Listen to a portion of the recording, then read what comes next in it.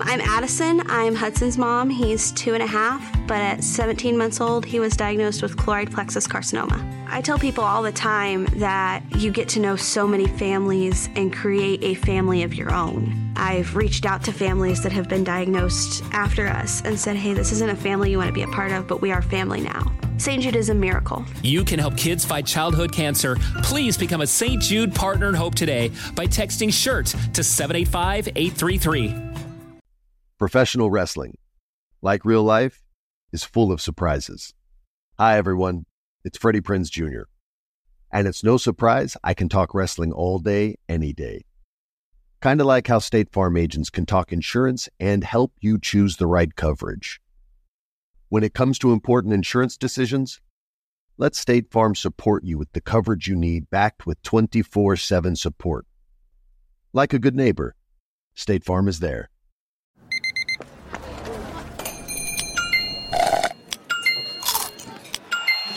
With your Amex card, entertainment benefits like special ticket access and pre-sales to select can't-miss events while supplies last make every tap music to your ears.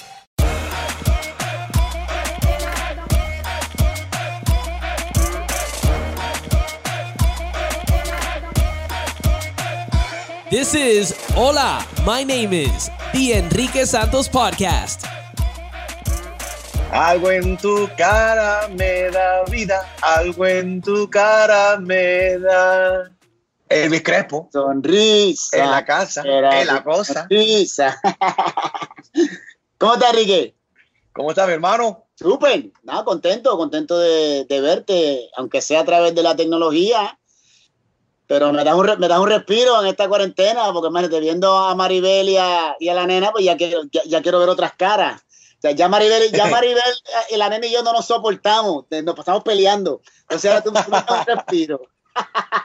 No, oye, pero la cara de Maribel y de la niña no se compara con la mía jamás. No, son bellas las dos. No, yo estoy bromeando. O sea, yo a esas dos mujeres yo las adoro.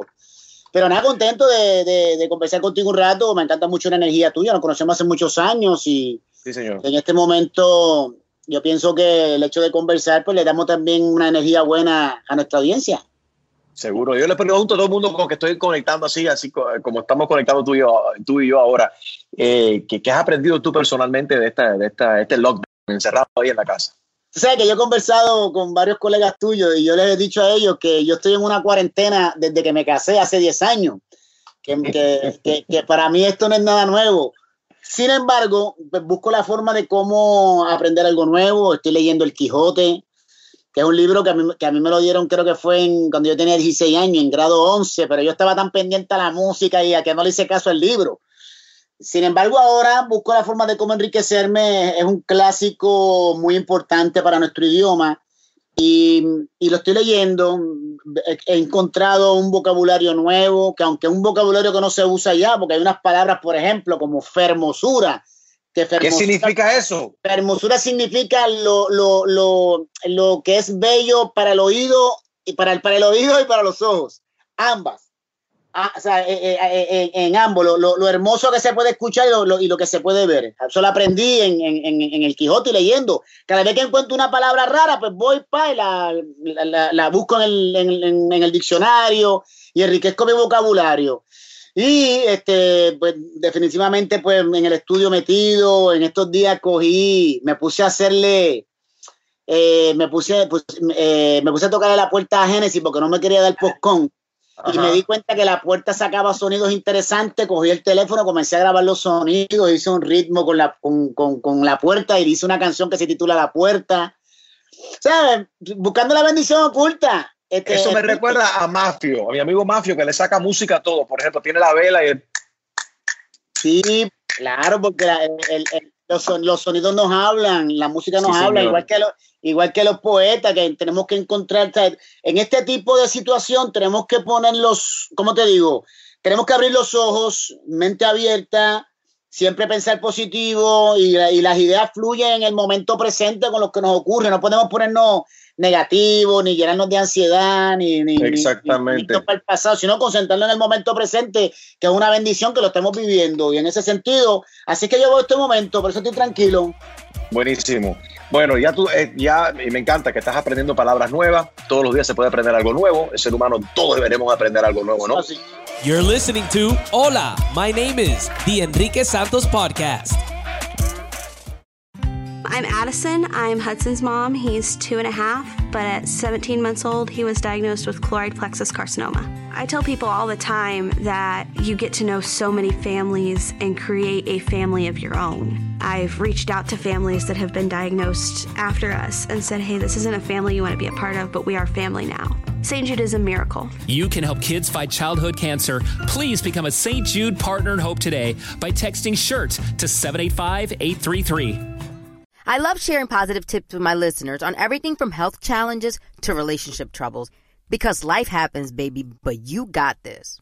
Hi there, I'm Honey German, and I know we can all use some positive energy these days. That's why I make sure to empower my community, because a bit of motivation and support can go a long way. And luckily, we have State Farm to support us. Like when you talk to a State Farm agent to choose the coverage you need, and they have the options to protect the things you value most. It's the perfect positive tip you need. State Farm is also a big supporter of the My Cultura podcast network, where we as podcast hosts get to share our experiences and stories. Like a good neighbor, State Farm is there. Listen to new episodes of your favorite My Cultura shows wherever you listen to podcasts. There are some things that are too good to keep a secret. Like how your Amex Platinum card helps you have the perfect trip. I'd like to check into the Centurion Lounge. Or how it seems like you always get those hard-to-snag tables. Ooh, yum. And how you get the most out of select can't-miss events. With access to the Centurion Lounge, Resi Priority Notify, and Amex card member benefits at select events, you'll have to share. That's the powerful backing of American Express. Terms apply. Learn more at americanexpress.com/withAmex.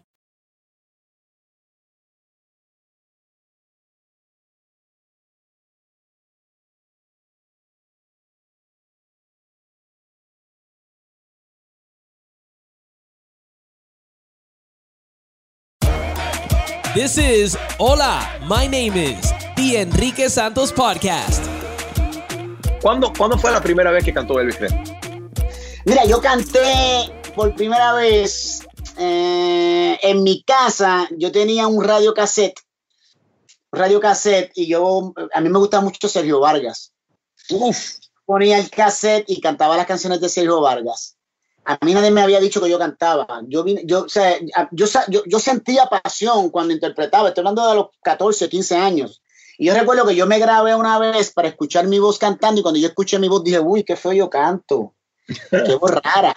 Dije yo. O sea, dije feo porque es que no me parecía a nadie. O sea, dentro de mi ignorancia. Y cuando decido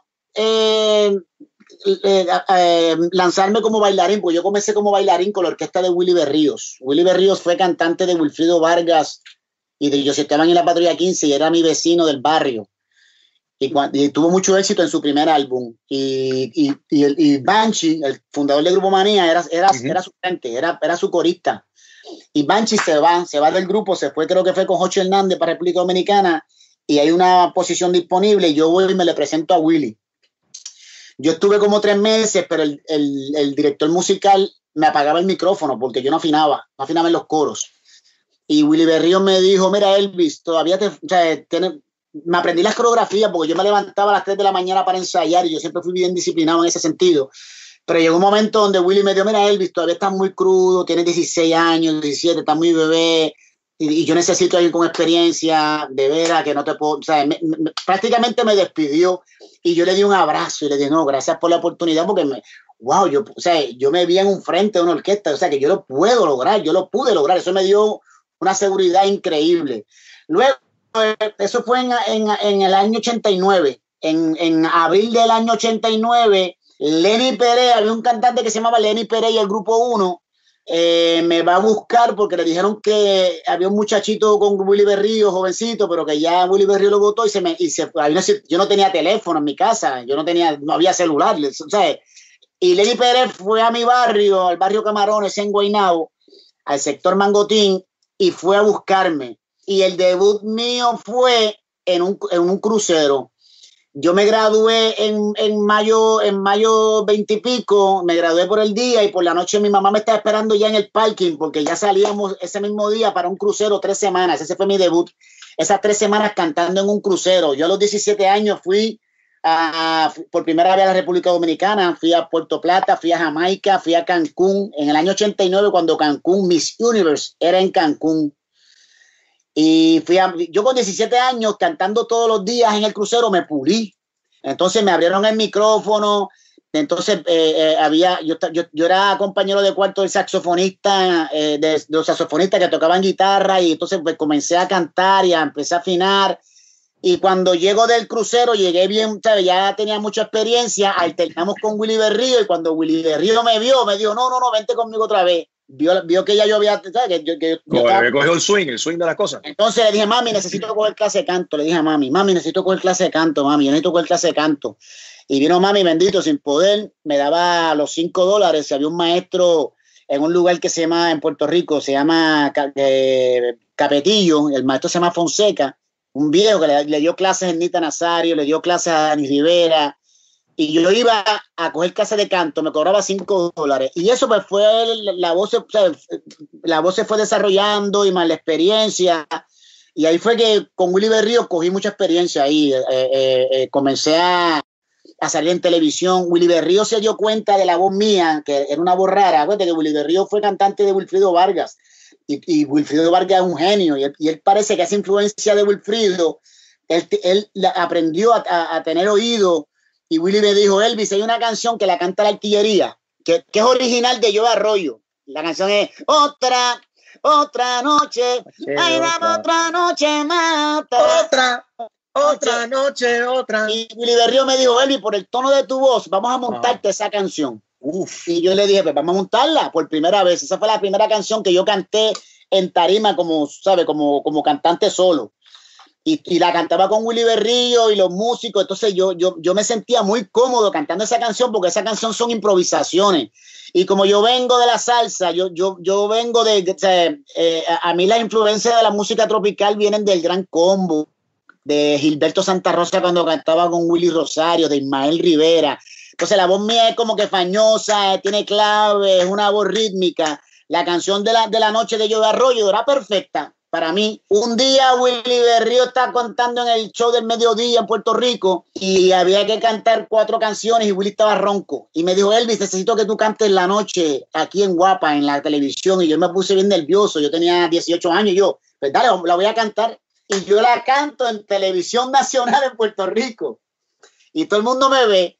Y ahí es que Banshee me vio por televisión, y Banshee tenía el proyecto de Grupo Manía, y es que Banshee comienza a buscarme, pero yo le decía que no, yo decía no. Luego de eso, Toño Rosario se va de los hermanos Rosario. De los hermanos Rosario, sí. Se va para Puerto Rico. Toño se va para Puerto Rico y en un verano comienza a tener éxito, pero en un verano le dio no sé qué pasó, que regresó para Santo Domingo y dejó la orquesta Royal, se fue con los hermanos otra vez. Allá tuvo problemas con los hermanos otra vez, cosas que pasan, y regresa a Puerto Rico, pero no tiene credibilidad, porque los músicos dijeron, yo no voy a volver con este loco. No, pero este viene ese loco. Entonces, los músicos no creían en Toño, pero yo creía en él.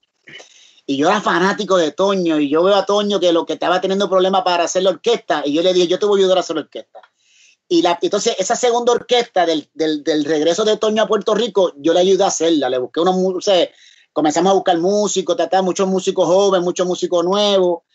Y tuve una temporada con Toño. A Toño estuve aproximadamente 1 año con él. Pero la primera gira que hizo Toño Rosario por Estados Unidos como solista, yo era su... Oye, para eso tenemos algo en común. Tú sabes que yo hice una gira con él como corista también. ¿Cuánto tiempo?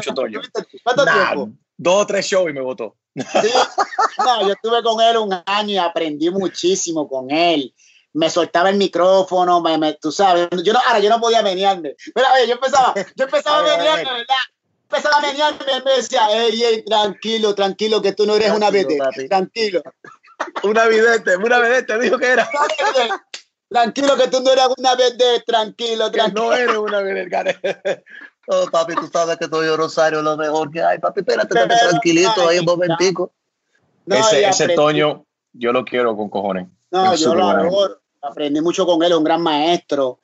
Y nada, entonces después que me casé con mi primera esposa, la embaracé y la música estaba muy inestable en ese sentido con la paga y no me sentía seguro. Me fui a trabajar a un laundry industrial en Puerto Rico. ¿Haciendo qué ahí?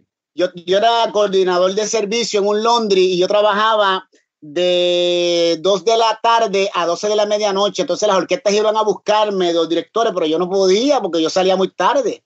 Entonces, por cosas del destino me cambian de horario, me mandaron a una farmacéutica a trabajar de 6 de la mañana a 2 de la tarde, porque el presidente de la compañía, que en paz descanse, que falleció en estos días, José Luis Torres, yo tenía un equipo de pelota, yo era coach, a mí me encantaba el béisbol, me encanta. Y yo era el coach. ¿Qué posición jugabas? No, yo era malísimo como pelotero. Yo era malísimo. Tú y yo también. No, pero la verdad que yo te invité, hicimos una recaudación de fondo una vez, creo que era para la American Cancer Society o algo benéfico que te llamé y dije, Elvi, vamos a jugar, era softball, digamos, ahí estuviste, como siempre, como siempre estás. A mí me encanta el béisbol, pero más me gusta como coach, cogí clases de coach y así fue que yo comencé a involucrar como líder en los equipos de ligas infantiles de mi país. Y un día estoy practicando vestido de pelotero, estoy practicando en Guaynabo y el pianista de Grupo Manía, Pito Manía, le dijeron que yo estaba ahí, va a buscarme. Me dice, Elvis, vente, deja que quiero hablar contigo. Y yo, ¿qué pasó? Que se fue un cantante de Grupo Manía y están audicionando hoy y queremos que, y Banchi te mandó a buscar, que quiera Elvis el de Willy Berrío, el que cantó la noche. Y yo le dije, pero ¿cuándo es la audición? Me dice, hoy. Y yo, ves que yo vivo en Carolina y yo estoy vestido de pelotero. Me dijo, olvídate de eso, ven así vestido de pelotero. Pero déjame terminar la práctica. Termino la práctica y como a las 9:30 de la noche arranco con Pito Manía para el estudio en Bayamón, en AQ30. Vestido de pelotero, Enrique, todo sucio por la práctica de los nenes. Y cuando yo subo al estudio, que los músicos me ven vestido de pelotero y habían otros muchachos audicionando bien vestidos, bien bonitos, porque era una audición. Pero el único loco vestido de pelotero era yo. Y empezaron a hacerme bullying, pero yo me estaba dando cuenta. Me decía, adiós, llegó Clemente. Clemente es una leyenda. Sí. ¿Sabes que los músicos son el diablo? ¿Sabes que los músicos? ¿Sabes cómo son los músicos? Y los músicos empezaron, mira, llegó Clemente. Y yo calladito, yo nunca había grabado en mi vida. Entonces el manager de Grupo Manía, Reddy Montañez, yo no le gusté. Por el aspecto, fui vestido de pelotero y había unos muchachitos bien vestidos y muchachitos, tú sabes. Y el único que me quería era Banchi, el dueño. Te quería. Sí, me quería, Pito Manía. Y salió Banchi y dijo, no, pero vamos a darle un break. Y Eddie Montañez me dijo, para joderme, él no me quería en el grupo, me dijo, hay una canción ahí que falta para cerrar el disco. Si tú la grabas, te cogemos. Esa es la audición. Y ¿cuál es la canción? Okay. Y viene Eddie Montañez y dijo, nosotros nos vamos a ir a comer, tú te vas a tardar como 2 horas grabando eso. A las 2 horas regresamos a ver cómo queda. Y yo, pues dale. Entonces cogimos la canción, me pusieron la canción, yo la escuché, la escribí en el me la escribieron, la practiqué en el piano con Pito Manía, y la canción la grabé, Enrique, prácticamente en 15 minutos. One take. ¿Cuál era la canción? Me gusta una muchachita que tiene perna gordita, una boca bien bonita, aficionado de una mujer. Y la grabé en one take y el ingeniero Papo Río, que en paz descanse, que falleció ayer, ya me dieron esa noticia, lo puse, fue el primero que me grabó. Papo Río y el que me estaba dirigiendo la voz, Nelson García, yo sentí el ambiente que estaban como que, y este chamaquito, ¿dónde carajo salió, mano? Entonces, yo termino de grabar el take y digo, ¿qué fue? Y salió y me dijo, no, ya la grabaste. Pero cuando me salen del estudio me felicitan. Mira, tú sabes, fuiste el único que pudiste grabarla aquí y afinado. Y Pito Manía estaba como que, ¡ah, el caballo de Guaynabo! Porque somos de Guaynabo. Cuando bajamos la escalera del estudio, porque era un segundo piso, Eddie Montañez estaba abajo con Banchi todavía, no habían decidido a qué restaurante comer. Y entonces se pusieron a hablar y se tardaron aproximadamente 20 minutos, de 20 a 25 minutos. Y cuando Eddie Montañez me ve bajando la escalera, dice, adiós, ¿qué pasó? ¿Te rendiste? No, ya la grabé la canción. Y el que me coachó, yo lo vi diciéndole a Eddie Montañez, fírmalo hasta el 2000. fírmalo hasta el 2000. Se tuvo que comer las palabras de las 2 horas que vamos a ir a almorzar. No, escúchate esto, ¿qué pasa? Que yo me di cuenta que eso me dio poder. Dice, sí, espérate, ok. O sea que yo la puse. Ok, yo la puse. Pues ahora viene el Clemente. Vamos a negociar. Ahora viene Clemente a negociar. Es que le voy a dar un jonrón bien dado. Me hizo una oferta, recuerdo. Eso, mírate, vamos a hacer esto, $80 por baile. Y yo le dije, no, yo no. Yo voy a tocar por $80 por baile porque yo trabajo. Yo tengo un trabajo y, mira, esto, yo vine aquí porque Pito me fue a buscar. Esto no está en mis planes. Él me vio la actitud de que me eché para atrás y me dijo, quiero verte mañana en la oficina. Y yo voy mañana a la oficina. Yo voy mañana después que salga el trabajo. Me vestí bien, fui bien vestido, bien peinado. Cuando él me vio en la oficina. Por impresión. Y recuerdo que negociamos $120 por show, $80 nightclub y medio tiempo, creo que eran $60. Medio tiempo es cuando tocamos una hora. Ok. Una hora. ¿El full set era de qué tiempo? 2 horas. El full set era muchas veces hasta 3 sets, de 2 a 3 sets. Tocamos 50 minutos, descanso, 50 minutos. Eso, antes se tocaba mucho así. Entonces, pero que cuando él me abre el libro, que yo vi que de mayo a agosto el grupo tenía 200 shows en Puerto Rico, pero pegadísimo, ya el grupo estaba pegado, Grupo Manía. Sí. Y dice, wow, diante, espérate, esto. Entonces, la que era esposa mía no quería que yo cantara, no quería que yo fuera músico.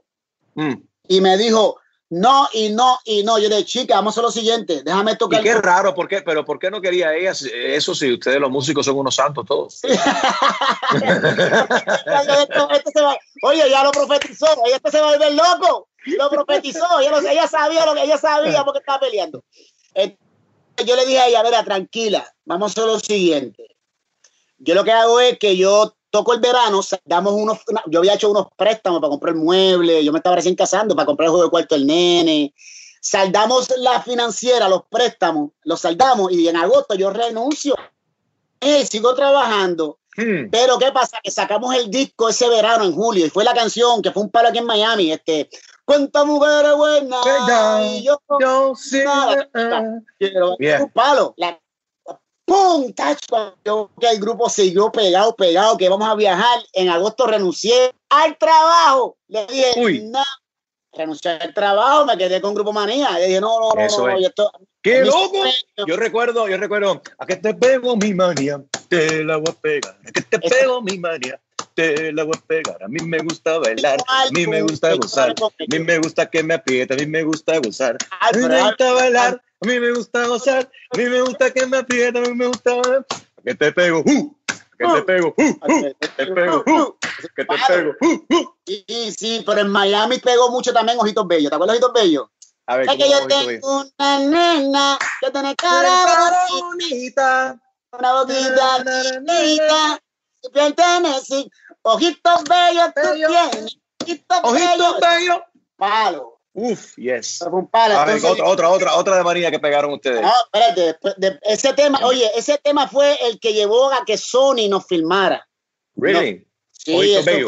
No, sí, Ojitos Bellos de un palo, pero estábamos todavía con el Montañés y ahí es que Sony con Zamora nos firma Zamora, después Zamora se fue entre Oscar Lord con Tommy Motola, pero antes de entrar a Oscar Lord el que me firma a mí fue George Zamora, nos firma con Sony y pegué, mira cómo luce esa nena, a bailar, su cadera ponato. Hicimos premio lo nuestro y yo dije, es el momento de yo lanzarme como solista. Yo tengo que irme ahora con el grupo pegado, porque si no sé, yo me había dado cuenta que Manny Manuel de los sabrosos, con los sabrosos pegados y cogió esa energía. O sea, salió pegado y vine yo un palo. Yo dije, yo voy a hacer como Manny. Me voy a ir en el mejor momento del grupo porque no voy a esperar, tú sabes, no. Ese era tu momento. Y en un mayo 30 del 97, el primer baile de los Senior Prom, teníamos como 300 bailes en Puerto Rico, una cosa increíble. Pues Banshee, en Casa España, Puerto Rico, el dueño de Grupo Manía, Banshee, que lo amo mucho, ahora somos hermanos, nosotros hablamos casi todos los días. Me dice, mira Elvis, estoy cansado de que la gente diga que tú te vas del grupo. Si tú no me firmas un contrato, no me subes más una tarima más conmigo. Y yo le dije, pues está bien, pues yo me voy del grupo, tranquilo, yo no voy a firmar, yo no voy, me voy. Ahí fue que me fui, un mayo 30, oye, con lleno, el libro lleno.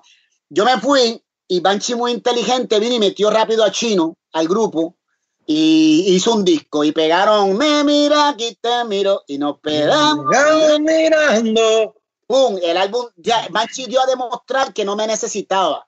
La compañía entonces entendió, Sonic, que este muchachito... ¿Te sentiste mal? ¿Te sentiste mal? ¿Qué? No, yo me deprimí porque yo me metí a escondidas a grabar el disco. El disco se iba a llamar Tu Sonrisa, suavemente no existía. Suavemente no existía. El disco que se llamaba, el disco se iba a titular Tu Sonrisa y la carátula mía yo sonriendo. Entonces, yo recuerdo que yo tenía en mi contrato, sigo hablando, Rico, ¿estamos bien de tiempo? Que por supuesto, esto es tuyo, papi. Ok, yo recuerdo que yo tenía un contrato en Sony que me impedía, me prohibían meterme en un estudio sin su consentimiento. Entonces yo lo que era parte porque yo no había firmado con Grupo Manía, yo había firmado con Sony. Sony me firmó a mí como cantante de Grupo Manía. Eso era como una cláusula que estaba dentro del contrato. Pero para esto es buenísimo, ¿sabes qué? Tú sabes lo que está bueno, perdona que te interrumpa, pero que estés compartiendo esto para toda la gente que entiendan las cosas que pasan detrás de todos ustedes los artistas, con los contratos y demás. Sony me firma como cantante de Grupo Manía, que fue un error que cometió Banshee. Banshee tenía que firmarme él a mí, yo ser parte, pues cosas que, ¿verdad? Que Banshee y yo lo hablamos ahora. Grupo Manía me firma a mí como cantante, pero ellos dentro de su estrategia en el contrato me pusieron que yo no podía meterme al estudio sin su consentimiento. Pues yo me voy de Grupo Manía en mayo 30 y la misma primera semana de junio me metí al estudio a las 1 de la mañana, de 1 de la mañana a 6 de la mañana, a hacer mi disco. Y ya yo tenía ya 9 canciones. Suavemente no existía. Entonces, al mes y medio, Sony me llama, Gammey, el papá de Anuel, era el A&R. José Gammey, el A&R de Sony, me llama, me dice, Elvis, queremos hablar contigo para hablar de tu disco, vamos a hacerte un disco. Y yo cuando llego a la compañía Sony, está Rafa Cueva, que era el vicepresidente Sony, con Gammey en una mesa, y yo llego con un cassette. Pues acuérdate que era cassette, ¿no? Eso no era vitrina. Espérate. Para enseñarlo a los millennials que están ahí no saben lo que es un cassette. Búscalo que es un cassette. Búscalo un cassette ahí. Yo tengo cassette aquí. Tengo unas colecciones de un cassette por aquí. A ver, esto es un cassette. Por ahí, mira, duro, Selena. Con Selena, ¿qué clase de cassette tú tienes ahí, compadre? ¿Viste? Este es Selena. Este es Selena, mis mejores canciones, 17 super éxitos. A ver, dime este. A ver. Clásico. Wow. ¿Viste? Espérate, reflexión. Ahí está. Mira cómo sale la... Tú sabes que yo soy de... Chico, a mí me gusta el contenido así donde yo lo pueda tocar. El contenido de hoy, de estos días, está chévere porque lo tenemos en nuestras manos, pero yo siento como que no es mío, como que es del aire. ¿Me estás entendiendo? Tener el contenido ahí como un libro que tú lo puedas tocar. No sé, esas son cosas mías. No sé si yo estoy muy viejo. No, señor. Pues mira, Enrique, pues yo vengo y saco mi cassette del bolsillo de la camisa y le di, Gammey me dice en la mesa, Elvis, mira que tengo unas canciones aquí para escucharlas. Y yo le dije, mira, Gammey, ya yo grabé el disco y ahí Gammey, ¿cómo que tú grabaste? ¿Tú no podías hacer eso? Y yo, pues toma, ya grabé, toma, aquí está el cassette. Entonces, era el cassette sin la voz, eran las pistas. Él pone el cassette, recuerdo que la primera canción que puso fue Nuestra Canción. Cuando puso Nuestra Canción, me subí a la mesa donde yo estaba reunido. Y te paraste encima de la mesa. Que me recuerde, encima de la mesa le canté la canción, le canté Tu Sonrisa y Luna Llena. A ellos les encantó. Sin embargo, Grupo Manía estaba demasiado pegado con su disco nuevo Sin Mí y ellos políticamente no podían grabarme, no podían apoyarme porque si no creamos un conflicto con Banshee. Entonces, era el que estaba vendiendo. O sea, en aquel momento yo no lo entendí, pero hoy, desde una perspectiva empresarial, entiendo que yo tenía que hacer buche. Pues chicos, yo me deprimo. En agosto y no sacan mi disco, yo deprimido. Y en septiembre me dicen, no vamos a sacar tu disco este año. Cuando dicen que no van a sacar mi disco este año. Y todo el mundo diciendo, se desapareció ese muchacho, wow, qué error cometió. Y los amigos míos diciéndome, ¿qué tú hiciste? Mi mamá diciéndome, ¿pero qué tú hiciste, Elvis? ¿Por qué te fuiste? Y yo bien deprimido y estoy jugando PlayStation con mi hijo. Deprimido, dejo suelto el control y me meto a bañar. Y de manera así, en una depresión, comienzo bañándome. Suavemente, bésame, que quiero sentir tus labios besándome otra vez. Suavemente, bésame, que quiero sentir tus labios besándome otra vez. Y siento que a la puerta del baño la cierran. Y yo tiro la cortina así, veo y no veo a nadie. Salgo del baño, me cambio, me visto, y voy otra vez a jugar PlayStation. Y el hijo mío, Cuquito, que es el que en aquel momento tenía 6 años, jugando PlayStation, comienza suavemente, bésame. ¿Qué quiere yo? ¿Dónde tú escuchaste esa canción, Cuco? Me dice, yo no sé, se me quedó, la escuché en algún lado. Y yo, pues se la acabo de cantar ahora. Suelto el control y comienzo a trabajar con la canción. Empiezo a puño y lápiz. No había iPhone, no había... Sí. A puño y lápiz, hice la letra, la hice ahí, así mismo. Hice la canción, todos los versos, los hice, los hice, creo que en media hora. Se me fluyó bien orgánica. Llamo a Roberto Cora, le digo, Roberto, el arreglista, tengo una canción, pues, házmela llegar, espérate, se la grabé en unos cassettes pequeños, en la grabadora de cassettes pequeños. Eso no lo tienes ahí, ¿verdad? Eso no lo tiene, eso no. El DAT, el Digital Audio Tape. Que era chiquitito el cassette. Sí. Pero estaban los periodistas antes. Sí, el DAT. El DAT, pues pasa, la envié, hizo el arreglo. Cuando yo escuché el arreglo, ya llamé al equipo, dije, muchachos, esto hay que grabarlo. Y yo recuerdo que Papo Río, que en paz descanse, me decía, chico, Elvi, no seas tan inseguro, ese disco tuyo está buenísimo, aquí no te falta más canción, con tu sonrisa basta. Y yo le dije, no, esto hay que grabarlo, Papo, esto hay que grabarlo. Y él siguió insistiendo y le dije, Papo, pues voy a tener que buscar otro estudio. Y me dijo, no, está bien, vente, vamos a grabar. Y fuimos y grabamos. Recuerdo que los coros los grabé yo. Es la única canción del disco donde los coros los grabé yo con Tony Tuntún. Porque el coro completo lo grabó Henry García, que es una leyenda de los mejores coristas que ha dado la República Dominicana, de la música. Un genio. Pero como no había dinero para traerlo otra vez, pues yo lo que hice fue que lo grabé los coros yo con Tuntún y entonces la canción lo que hicimos fue que Pito Manía y yo hicimos unos CD y empezamos a regar los CDs en diciembre y la diáspora de Puerto Rico, la gente huyéndole al frío en Estados Unidos se van para Puerto Rico y parece que escucharon en las patronales de eso, y cogieron esos CDs, se los llevaron para Estados Unidos, los DJs comenzaron a regarse y en febrero ya el tema estaba orgánico, cuando no existía YouTube, no existía SoundCloud, no Facebook, no Twitter, no Instagram, no nada, no TikTok, nada de eso.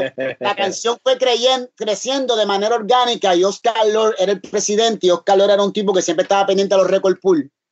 Entonces, cuando veía que los DJs decían, esta canción suavemente es lo más caliente en los clubs. Y dijo, ¿y este tema qué pasó?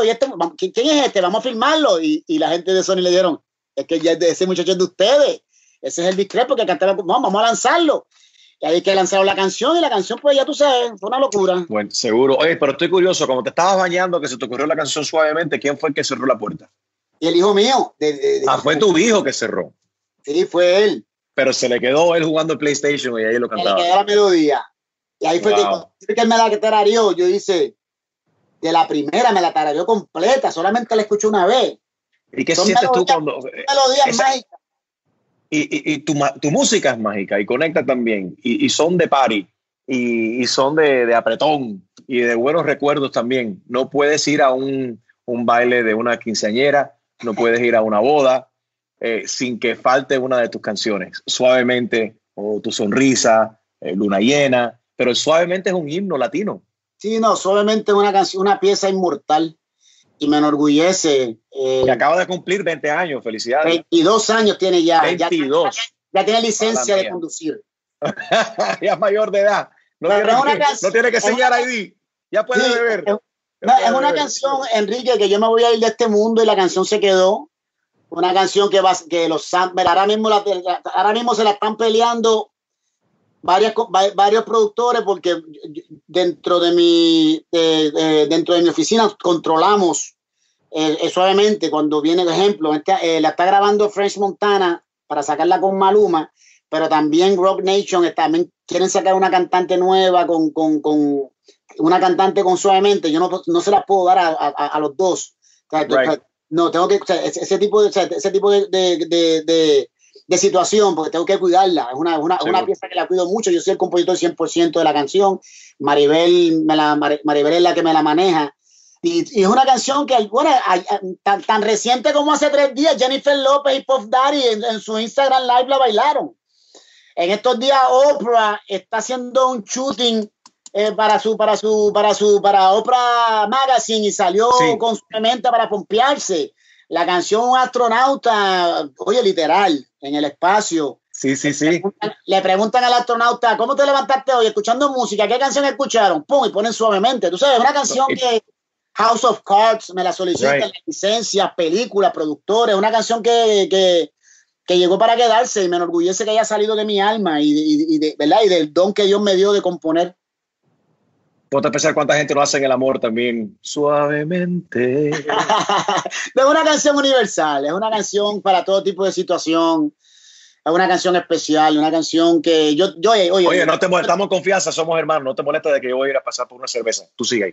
Busca, para yo prender ahí. Dale. ¿Hay calor ahí? Sí, no, que apagué el aire yo, pero muchacho, apagué el aire, pero me dio calor.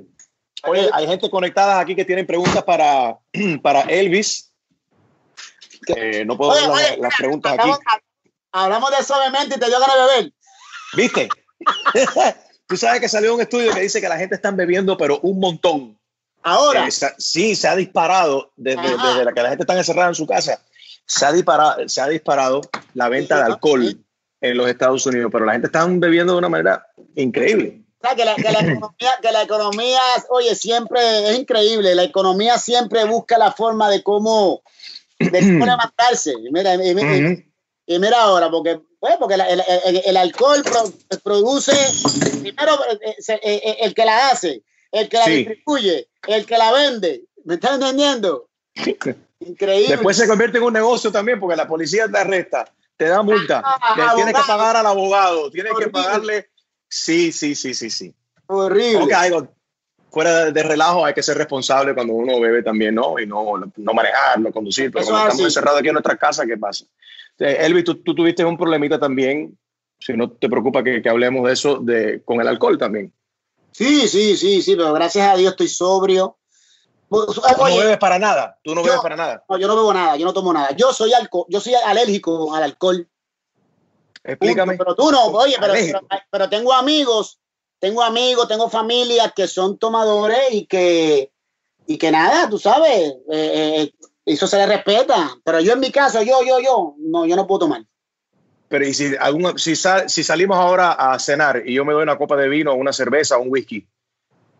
¿No te da ganas de tomar? No, para nada, ya gracias a Dios superé esa etapa. Un refresco, agua, y muy feliz, estoy muy tranquilo, viviendo sobrio, muy relajado. Me alegro por ti. Mucho. Me gusta comer chocolate, dark chocolate, eso es lo que como. En estos días estoy tomando mucha Coca-Cola, eso sí, mucho refresco. Y me doy cuenta porque la cara está más redonda. Yeah. Ya mismo empiezo a tomar mucha agua. Hay que tener cuidado con mucha soda, porque si tomas mucha soda te crecen las tetas. ¿Qué? Mira, es verdad. Sí. Es cierto. Oye, y a mí, chicos, cuando yo aumento de peso, a mí se me nota en la cara, en la cara y la barriga. Porque las piernas mías, yo soy flaco, yo soy flaco. Sí. A mí es que cuando yo tomo mucho refresco, el azúcar, no sé, el refresco se me va a la barriga y a la cara. Pero la bajo rápido, yo tengo un buen metabolismo y los músculos tienen memoria. Ahora me hago cuica, por las mañanas me levanto y hago cuica. Hago mi jump squat, push up. Te mueves. Algo más activo. Oye, píntame. Le dije yo al pintor, píntame la carita de la niña más bonita. Qué linda canción. No, Píntame fue un palo también. Con Píntame gané Grammy americano. Suavemente. Oye, pero espérate, ¿por qué estoy cantando yo? El que tiene que estar cantando ¿quieres tú? Me siento que estoy en un karaoke. Eso es la guitarra. Vamos a pegar. La guitarra está fina. A ver si la guitarra está fina ahí. Píntame. Le dije yo al pintor, píntame la carita de la niña más bonita dentro de mi corazón. Pinta su carita. pinta, amigo pintor, pinta en la carita. Que esa niña es la que mi corazón necesita. Y te digo, ay, píntame, sin esa carita, ay, yo me moriré. Ese fue un palo, con esa gané Grammy americano. Felicidades. Edvi Promoting Talents está por aquí. Dice, pregúntale cómo nació Píntame. Píntame. Yo estaba, tú sabes que hay bonanzas creativas. Y yo, pues, imagínate, con Suavemente di ese palo del siglo, que yo me veo número 1 en Billboard. Que, oye, tú sabes que Suavemente tenía, ahora que estoy viendo que esto ¿verdad? Que veo cómo Despacito hicieron una colaboración con Justin Bieber y que hicieron la canción más grande de lo que la canción era. En aquel momento de Suavemente, el remix, yo pude haberlo hecho con Michael Jackson, si yo metía presión.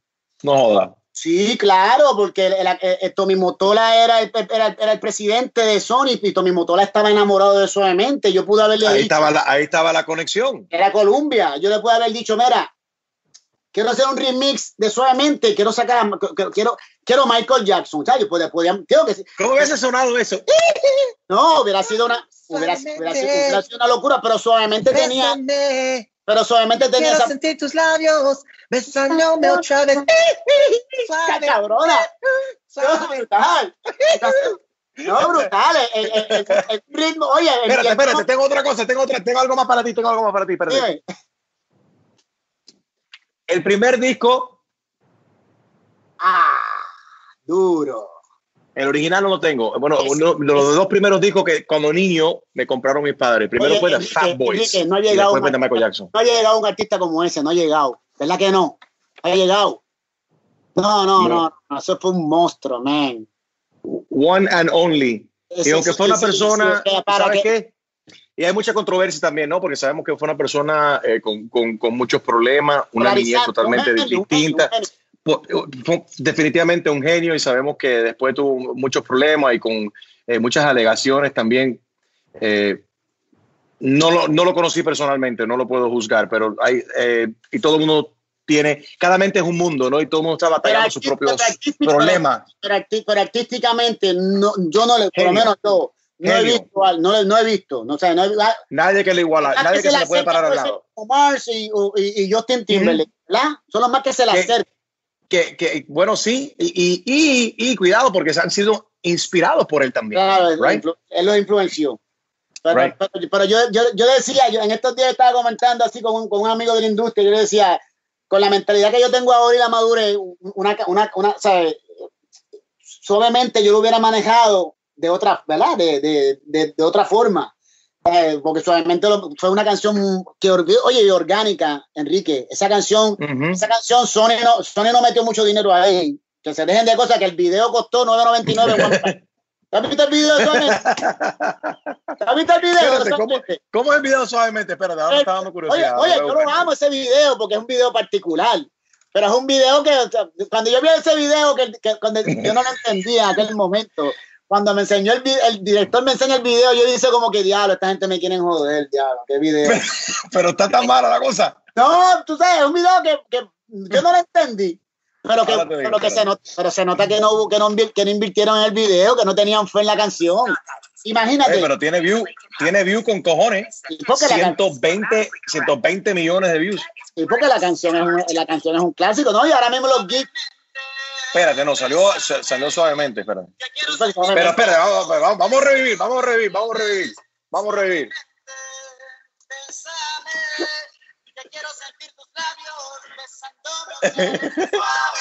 Suavemente. Vamos a ir comparando tus videos, espérate.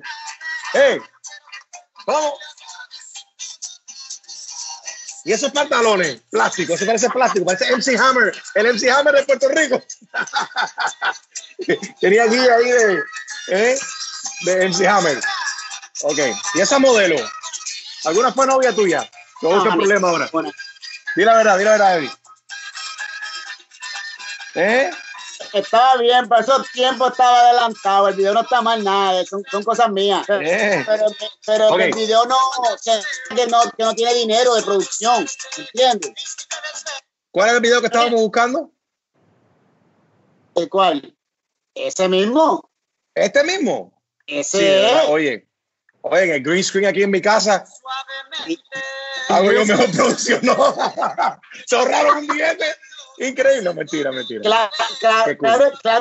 Oye, pero ahora mismo, hoy es un clásico ese video. Ahora mismo, si tú pones Twitter, tú pones los GIFs, suavemente sale ese video. Y GIF, cool. Tú sabes que ya es un icon. Estamos hablando que el proyecto completo es un icon. Yo me voy a ir de este mundo y esa pieza se va a quedar. ¿Sabes? Es una pieza inmortal. Es una pieza que ¿verdad? Que me enorgullece mucho haber producido una pieza como esa. Vamos a revivir otro momento. Este es el video. Espérate. Te voy a poner otra aquí. Eso no hicieron video. ¿Por qué no hicieron video? No le estoy diciendo que no tenían fe de la compañía. ¿Sabes? Hicieron solamente video a tu sonrisa. Yeah. Pero también yo me responsabilizo porque ese disco, cuando explotó en mercados internacionales, yo vine y quise rápido sacar Píntame. Eso fue un error mío. También me responsabilizo. Porque yo tenía una mentalidad muy, ¿sabes? Yo estaba pensando mucho en Puerto Rico. Como ya en Puerto Rico el disco era viejo, pues yo sentía que Puerto Rico quería ya un disco nuevo. Pensé en Puerto Rico y no tomé en consideración que el disco ya había explotado en el mundo, que yo tenía que irme donde Tommy Mottola y decirle, Tommy, vamos a hacerle un remix de Suavemente con Michael Jackson o con, no sé, o búscate, ¿sabes? Vamos a grabarlo en inglés, vamos a hacerlo, vamos a defenderlo. Sin embargo, me concentré en presentar Píntame y un show que yo recuerdo que hubo en mercados europeos, el disco Píntame y Suavemente era un disco, o sea, porque que fue un error mío. O sea, yo tenía que decirle a la compañía, házmele video a nuestra canción, házmele video a Luna Llena, házmele video a Princesita, porque el disco completo es increíble, el disco Suavemente, Enrique. Sí, ¿cómo no? Y Píntame, ahí el video de Píntame. Ya hay este es el remix, ¿ah? Ahí se nota que hay más dinero. Aquí empezó a entrar en billetes. Hey. Corazón. Hey. ¿Tenías el recorte tuyo como medio flow Michael Jackson ahí también o no? Es que yo vine diferente, un merenguero con pelo largo, ¿entiendes? Eso me funcionó. Eso no se veía en ese entonces. No. Entonces, acuérdate que Manny Manuel estaba bien pegado y yo no podía venir con un pelo, o sea, yo no podía venir con pelo corto. Primero, que no me queda bien. Y segundo, que yo veía que muchos solistas, antes de yo lanzarme, se lanzaron muchos solistas detrás de Manny Manuel con el pelo corto. Y Manny Manuel se los almorzaba. O sea, ellos no se le pudieron pegar a Manny. Entonces yo lo que hice fue que me olvidé de Manny y dije, voy a sacar mi onda musical, mi línea musical con el pelo largo. No quiero competir con nadie. Yo quiero hacer mi propio camino. Y lo logré. Cuando vine con Suavemente cantando a capela. Yo recuerdo que Suavemente, cuando estábamos en el estudio, la introducción tenía piano y bajo. Y yo le dije a Robert Cora, saca el piano y el bajo como Celia Cruz cuando cantaba Kimbara Kumbara. Kimbara Kumbara Kumbara, Kimbamba, Kimbara Kumbara Kumbara. Suavemente besame. Oye, y funcionó. Tú sabes, esa capela, la voz mía es una voz rara. Yo no me considero un cantante de una voz hermosa, no. Yo me considero un cantante de una voz única. De una voz que tú la vas a identificar. O sea, yo no tengo que, yo digo discrepo muchas veces en canciones por decirlo, pero yo no tengo que decirlo, gracias a Dios, porque la voz mía es una voz particular que todo el mundo la conoce ya, el sonido. Yo recuerdo que una vez tú me contaste de que tú tienes voz de platanero. De platanero, con mucho orgullo lo digo. En mi barrio, en Camarones, sector Mangotín en Guaynabo, los sábados pasaba una guaguita vendiendo plátano y el tipo decía, vendo 3 yucas por 5 pesos, plátano verde, plátano maduro por 5 pesos. Y esa voz es una voz que se queda, una voz pueblo. Y hace la voz mía, ay, en tu cara, una voz nasal. Pero única sin duda. No, y me encanta. Y la amo. Después graba Azuquita. ¿Fue Azuquita la que usaron para la campaña de Target? No, a mí me llama Bailar con De Horro. Esa, right. Eso fue un palazo. Mira, esto es disco Mira todos los discos de diamante y de oro que ganó Bailar en el mundo. Mira las banderas. Esto fue un éxito internacional. Esto fue una locura. Pero déjame contarte, a mí cuando me llama la gente de Sony, me dice, mira Elvis, que De Orro quiere hacer algo contigo. Y yo, ¿quién es De Orro? Y me dicen, googlealo. Y cuando lo googleé, estaba uno de los top DJs del mundo. Comienzo a conversar con él y él me envía el beat de Bailar de la canción. Y yo la escuché rara, el merengue lo escuché raro. Y yo le digo a Eric, que se llama Eric, que digo, mira, De Orro, está chévere el tema, pero yo necesito que el merengue me dejes hacerlo a mí. Yo hago el merengue y yo te lo mando allá y tú ya lo pegas con tu drop. Y él me dijo, no, señor Crespo, hágame caso. Grábame unos versos ahí, en ese beat que les estoy mandando. Yo me encargo de lo demás. Y lo vi tan seguro, Enrique, que le dije, está bien, déjame ver lo que yo siento. Entonces comencé y dije, déjame escribir algo moderno. Entonces fue que puse, una mexicana se puso a bailar, sudaba tequila, yo quiero probar. Beyoncé y Rihanna la van a envidiar, baila como diosa, Chino How Dance. Le mando la letra un poquito inseguro, porque dije, déjame ver si le gusta. Y le digo, mira, esto es una referencia, ¿te gusta? Y me dice, eso está chingón. Y eso es una referencia, es la voz que yo quiero. Me dijo, esa misma voz. Es una locura. ¿Cómo? Ahí está el video oficial ahí. ¿Cómo? Aprieta.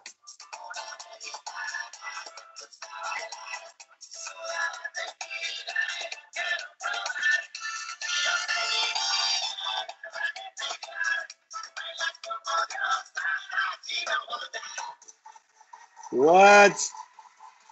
No, dura. El drop.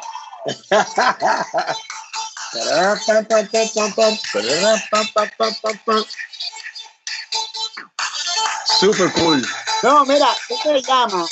Me dice, vamos a estrenarla en Coachella. Yo no sabía que era Coachella, Enrique. Uf. Eso fue en el 2016. Y yo, ¿en dónde? Me dijo, en Coachella. Y yo, el manager mío era Robert Fernández. Y Robert me dice, vamos para allá, Elvis. Y yo, de veras, eso está chévere. Eso es increíble. Y cuando me subo al escenario en Coachella con De Orro, que eso fue una locura, al otro día sale un reportaje, Elvis Crespo, el primer latino que canta en Coachella. Y yo, espérate, tú sabes, fue una gran experiencia. Luego de eso, a los 2 meses lanzan la canción. Y yo recuerdo que Enrique Iglesias tenía la canción pegada creo que era Solo con un beso. Me quiero acabar, estaba número 1 en iTunes, yo recuerdo. Y cuando lanzamos la canción sin radio, De Orro, la Bailar, ese mismo día, se mete número 2 en iTunes sin radio. Yo digo, wow, y esta locura, ¿sabes? La canción venía ya, parece que el fanbase de Orro ya venían esperando la canción, y cuando la canción salió fue una locura. De momento en Italia se convirtió en una locura, en España, en Europa. Entonces ahí es que Steve Aoki comienza a seguirme en Twitter. Y Steve Aoki se comunica conmigo en Twitter y yo, vamos a hacer música. Le digo yo, vamos a hacer música. Pero ¿qué pasa? Estoy yo en Los Ángeles promoviendo Bailar. Y estoy bien cansado de, ¿sabes? Que las promociones, ¿sabes? Que cuando tú promueves algo que la gente no sabe que las campañas promocionales son bien cansonas. Estar en la misma, mucho trabajo diciendo lo mismo, el cerebro se cansa y es bien agotador. Pero nos acostamos a dormir en Los Ángeles, mi esposa y yo, y a las 12 de la medianoche suena el teléfono del hotel. Y mi esposa coge el teléfono y era la publicista Janet, que trabaja con Maina. Mira, estamos tratando de conseguir el teléfono, pero el teléfono de ustedes parece que ustedes lo tienen apagado porque están cansados, pero es que Elvis tiene que ir a un estudio ahora, a un estudio de grabación.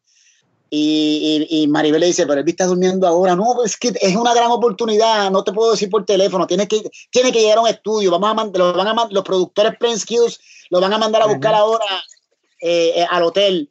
Y Maribel me levanta y me dice, Elvis, que estás cansado por un estudio. Yo estoy explotado. No, pero es que los productores Plain Skills y yo, bueno, se están llamando, es que pues, vamos a ir. Yo a toda esta no sabía a lo que me iba a encontrar.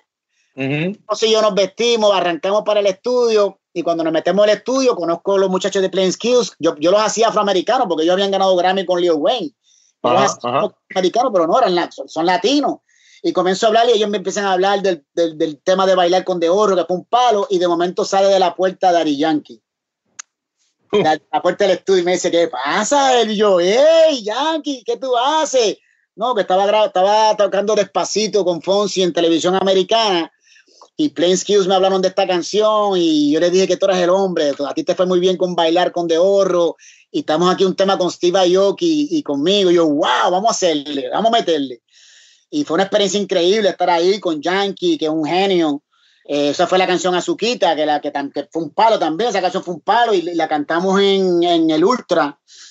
Y fue una locura, donde eso me permitió reinventarme, llegarle a una audiencia actual, cruzar esa frontera de audiencia. Eso fue para mí bien, bien mágico. Y de verdad que agradecido, de verdad, de allá para acá, pues gracias a Dios pues, está todo fluyendo muy bien, gracias a Dios. Tengo muchas colaboraciones pendientes. Tengo una colaboración que hice con Willie Williams, que todavía no ha salido, con Willie Williams. ¿Sabe quién es Willie Williams? El de sí, mi cómo gente, no. el de mi gente, que hizo un tema increíble. Estoy trabajando con Plain Skill también otro tema. Mucho trabajo, gracias a Dios. Actualmente me encuentro promoviendo una canción que se titula Imaginarme Sin Ti. Con Manny Cruz, cuéntanos. Que esa canción palo, de mano, ha sido increíble, de veras. Hoy ya llegamos a los 4 millones de visitas en YouTube, una canción donde sigue siendo Elvis Crespo, pero como compositor pues me siento más maduro, ya que estoy tocando guitarra. Yo antes escribía mucho en do menor, ahora pues ya te escribo en tonos mayores gracias, ¿verdad?, al hecho de que estoy tocando guitarra y tengo mi estudio y me gusta experimentar con sonidos nuevos. Y aquí utilicé a los productores de Suavemente, utilicé a Roberto Cora y a Pito Manía, pero también metí a Nesti, la mente maestra que trabaja con Wisin y Yandel, y le dio unos colores especiales a la canción. Y además de eso incluía a Manny Cruz, que es un cantante talentosísimo, joven de República Dominicana, que le dio algo también especial a la canción. La canción explotó hace 2 semanas porque en Ecuador hay un verso que dice: de nada más imaginarme sin ti, ese Ecuador sin Guayaquil. ¿Qué pasa? Que Guayaquil se convirtió en una de las ciudades que más está sufriendo esto del COVID. Entonces, parece que las otras regiones los estaban criticando mucho porque aparentemente no tuvieron mucha disciplina y ellos necesitaban como que algo que los motivara y se identificaron con la canción y la convirtieron en orgánica. La canción es un himno. Ahora mismo en Ecuador la canción es un himno. Es una canción. Tengo, aquí está el video, se ve súper cool también. Súper, súper, súper.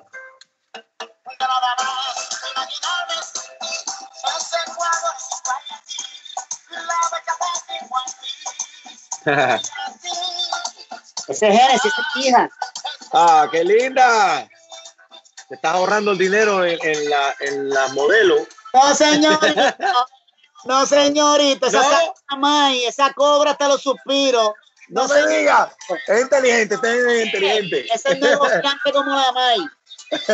Oye, la canción está muy buena, el video muy bien. Qué linda. Super cool. Felicidades, papi.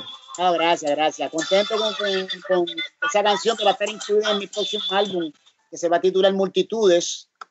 Y estamos ya en la etapa de masterizar, de mezcla, masterización. Estoy bien contento, bien entusiasmado, siempre sacando música, haciendo lo que me gusta. Tú sabes que Eso es, seguro. ¿Y por qué Multitudes? Multitudes porque yo comencé a utilizar esa frase en las canciones de la canción de Steve Aoki. Me parece, sí, me parece que es una frase positiva, que da energía, que llama a las masas. Yo he tenido la oportunidad llevo 20 años y gracias a Dios siempre le estoy cantando a las masas, a las multitudes y ese soy yo, que me gusta cantar. Es algo que me da energía. Cuando yo menciono esa palabra, siento una gran energía y la comparto en mi música. Elvi, en la guitarra que acabas de tocar, ¿qué hay escrito ahí? ¿Qué dice? Estoy curioso. ¿Puedes compartir? Sí. Porque la canción la compuse con esta guitarra. Imaginarme sin ti. Ah, ok. De nada más imaginarme sin ti. Imagínate a París sin Eiffel, un lápiz sin papel. Y así es estar sin ti. Lion King sin el león, los Yankees sin Nueva York, Cuba Libre saca el ron, Luis bota botón, NBA sin LeBron, Walt Disney sin el ratón, el Chavo sin Don Ramón, un mundial sin un gol. Wow, wow, wow. Una emisora sin esta canción. Así, así, así, así. Wow, es estar sin ti. De nada más imaginarme sin ti. Es Elvis Crespo sin Suavemente. Puerto Rico sin Clemente. Y así, así es estar sin ti. Wow. I love it. I love it. You're listening to Hola, my name is the Enrique Santos Podcast. I'm Addison. I'm Hudson's mom. He's 2.5, but at 17 months old, he was diagnosed with choroid plexus carcinoma. I tell people all the time that you get to know so many families and create a family of your own. I've reached out to families that have been diagnosed after us and said, hey, this isn't a family you want to be a part of, but we are family now. St. Jude is a miracle. You can help kids fight childhood cancer. Please become a St. Jude Partner in Hope today by texting SHIRT to 785-833. I love sharing positive tips with my listeners on everything from health challenges to relationship troubles. Because life happens, baby, but you got this. Hi there, I'm Honey German, and I know we can all use some positive energy these days. That's why I make sure to empower my community, because a bit of motivation and support can go a long way. And luckily, we have State Farm to support us. Like when you talk to a State Farm agent to choose the coverage you need, and they have the options to protect the things you value most. It's the perfect positive tip you need. State Farm is also a big supporter of the My Cultura podcast network, where we as podcast hosts get to share our experiences and stories. Like a good neighbor, State Farm is there. Listen to new episodes of your favorite My Cultura shows wherever you listen to podcasts. There's no distance too far for the perfect trip. Hi, checking in for... Or the perfect table. Hey, where are you? Coming! And when you get access to Resi Priority Notify with your Amex Platinum card... Hey, this looks amazing. I'm so glad you made it. And travel benefits at fine hotels and resorts booked through Amex Travel, it's worth the trip. That's the powerful backing of American Express. Terms apply. Learn more at americanexpress.com/withAmex.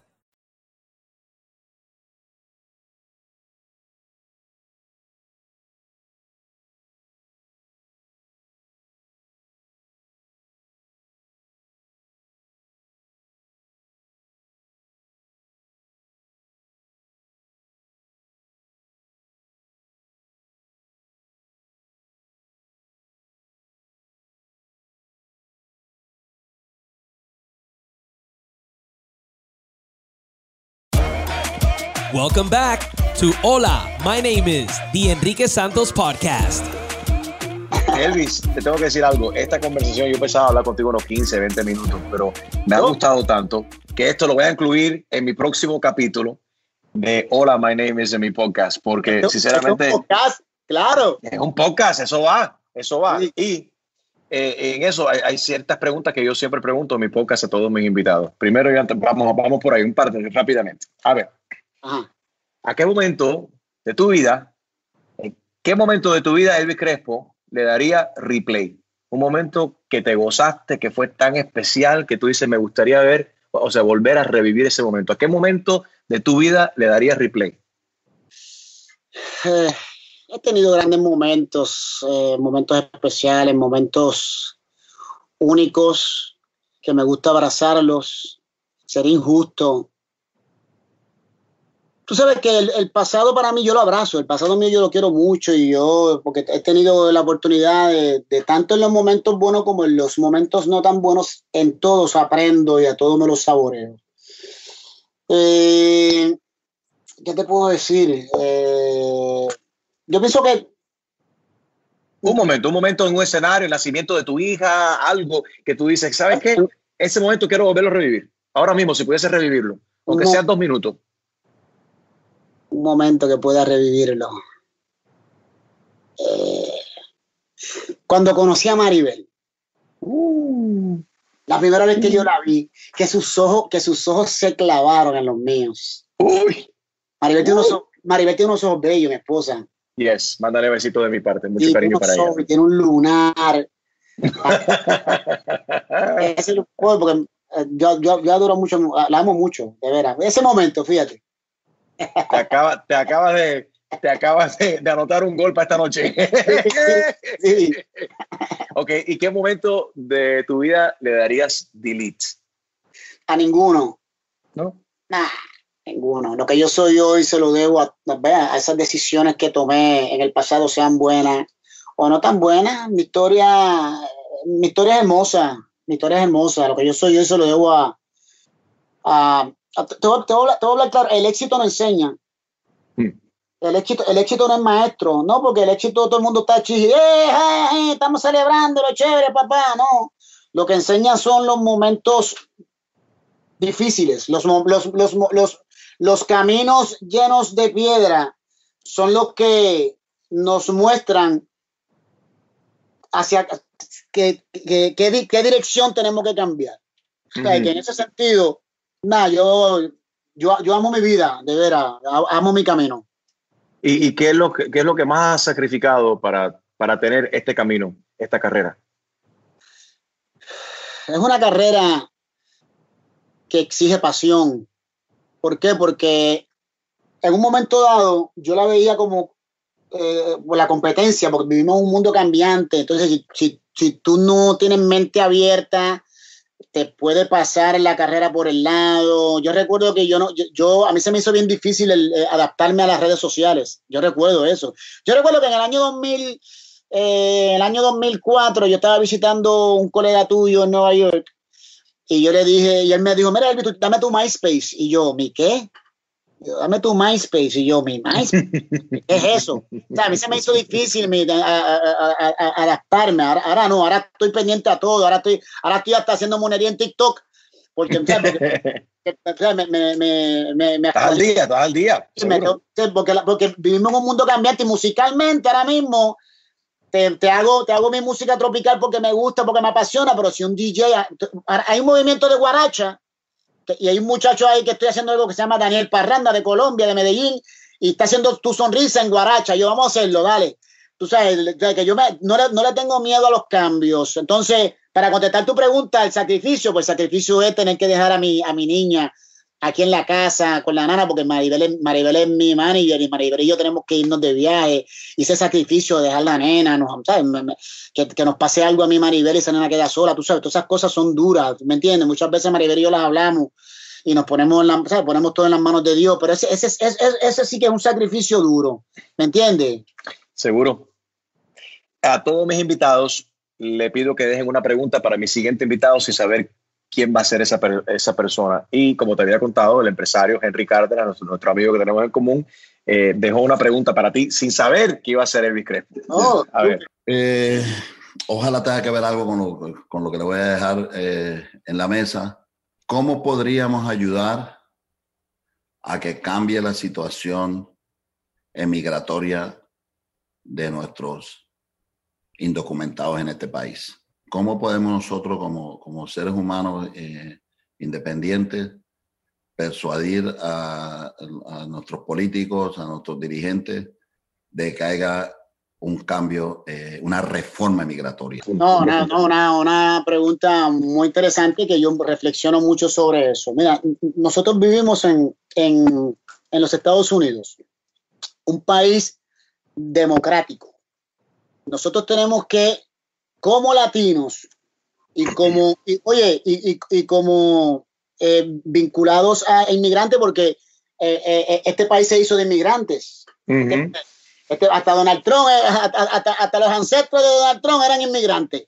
Pues nosotros tenemos que buscar la forma de, a través del voto, o sea, no podemos ignorar que tenemos ese poder, a través del voto, exigir a los líderes que le demos el voto, exigirle que tienen que tomar en consideración que nosotros somos parte de esta nación. Nosotros contribuimos en esta nación. Esta nación se hizo a fuerza de inmigrantes, de gente con sueños, de gente que dejaron sus raíces por las razones que fueran, por política, por economía, por sueños. y vinieron a esta nación se ha convertido en una potencia. ¿Por qué? Por la pasión porque me incluyo, que le metemos nosotros los descendientes de inmigrantes, puntos. Y tenemos en nuestras manos la fuerza del voto, que es una gran herramienta para que el que necesite nuestro voto, porque estos políticos, tú sabes cómo es. Las instituciones no son perfectas, Enrique, pero son necesarias. Porque en una anarquía, yo no me imagino viviendo en una anarquía. No, yo creo mucho en la democracia. Y nosotros tenemos en nuestras manos ese poder. Mira, nosotros los puertorriqueños tenemos una cultura, nosotros somos bien apasionados. Claro está, históricamente votamos por rojo y por azul y por la familia, ¿verdad? Pero lo han demostrado y se han unido y no se han dejado, han levantado la voz por el pueblo. Sí, no, la generación se han unido también. La generación del boricua en estos tiempos es diferente. El boricua es mucho más sabio. Entonces, ¿qué pasa? Que esa cultura electoral, si nosotros la traemos a esta nación, entiendo que vamos a hacer cambios. O sea, podemos inyectar, podemos crear una nueva cultura de la diáspora puertorriqueña, donde a través de nuestro voto podemos empujar grandes cambios. O sea que para contestar la pregunta a Henry, hay que votar, tienen que registrarse y buscar la forma de escoger el líder indicado. Y el líder que se comprometa, hay que fiscalizarlo. Ven acá, yo voté por ti. ¿Qué pasó que tú no me estás cumpliendo? O sea, tenemos, sí. Esa es una gran herramienta que tenemos. Que cumpla. Voto. Seguro. Así debería ser. ¿Cuál es la pregunta que le deja Elvis Crespo a mi siguiente invitado sin saber quién es? La pregunta que le hago al próximo invitado de Enrique es: si tú vas ahora mismo al médico y te dice tienes 10 días de vida, ¿qué harías en estos últimos 10 días? Fuerte, durísimo. Elvis, ¿qué estás haciendo el 5 de mayo? El 5 de mayo, no tengo la agenda aquí. ¿Por qué? ¿Qué tú quieres hacer? Porque tú sabes que hablando de los inmigrantes... Es el día donde se celebra lo de la batalla de Puebla. Bueno, sí, la batalla de Puebla, pero en sí, en México no necesariamente lo celebran. Aquí en los Estados Unidos lo ven más como si fuese el día de St. Patrick's. Es una excusa para beber. Pero este 5 de mayo sabemos que vamos a estar encerrados en nuestras casas, practicando distanciamiento social. Óyeme, me he unido y a todo el mundo que le he preguntado dijeron, apúnteme que ahí estaré. Vamos a hacer un concierto virtual por nuestros hermanos, los granjeros, la gente que trabaja en todo lo que es la agrícola en los Estados Unidos, los farm workers que han sido olvidados, que no están recibiendo la ayuda federal que deberían de recibir, que tienen hijos, que son dreamers también. Estamos pidiendo, el stream va a ser gratis, se ha unido People en español, le doy las gracias. Y todos los artistas, todos los amigos que yo he llamado, le he dicho, necesito tu ayuda aquí, todo el mundo se ha apuntado. Lo voy a coanimar con la bella Eva Longoria. Ya tengo, está J Balvin, está Rosario Dawson, está Kate del Castillo, Alejandro Sanz, J Balvin, Adamari López, Becky G, Luis Fonsi. La lista es larguísima. Nicky Jam, CNCO, Maluma, y quiero contar con Elvis Crespo. Te voy a decir como Gilberto Santa Rosa me dice cada vez que yo le invito a un proyecto. Dime el uniforme y la hora. Te quiero. Bien, Altísimo Live se llama. Cuando tengas un chance, desconectamos aquí, puedes verlo ahí, Altísimo Live. Gracias, mi hermano Elvis. Tú no sabes cuánto he disfrutado esta conversación contigo. No, súper, Enrique. Gracias por darme la oportunidad de conversar contigo. Tú sabes que entre tú y yo siempre hay una gran química. La ha habido desde siempre. Agradecido con la oportunidad y nada, cuenta conmigo para lo que sea. Tú sabes que estoy aquí 24/7 para ti, ¿ok? I love you, my brother. Igual. Elvis Crespo, es la cosa, multitudes.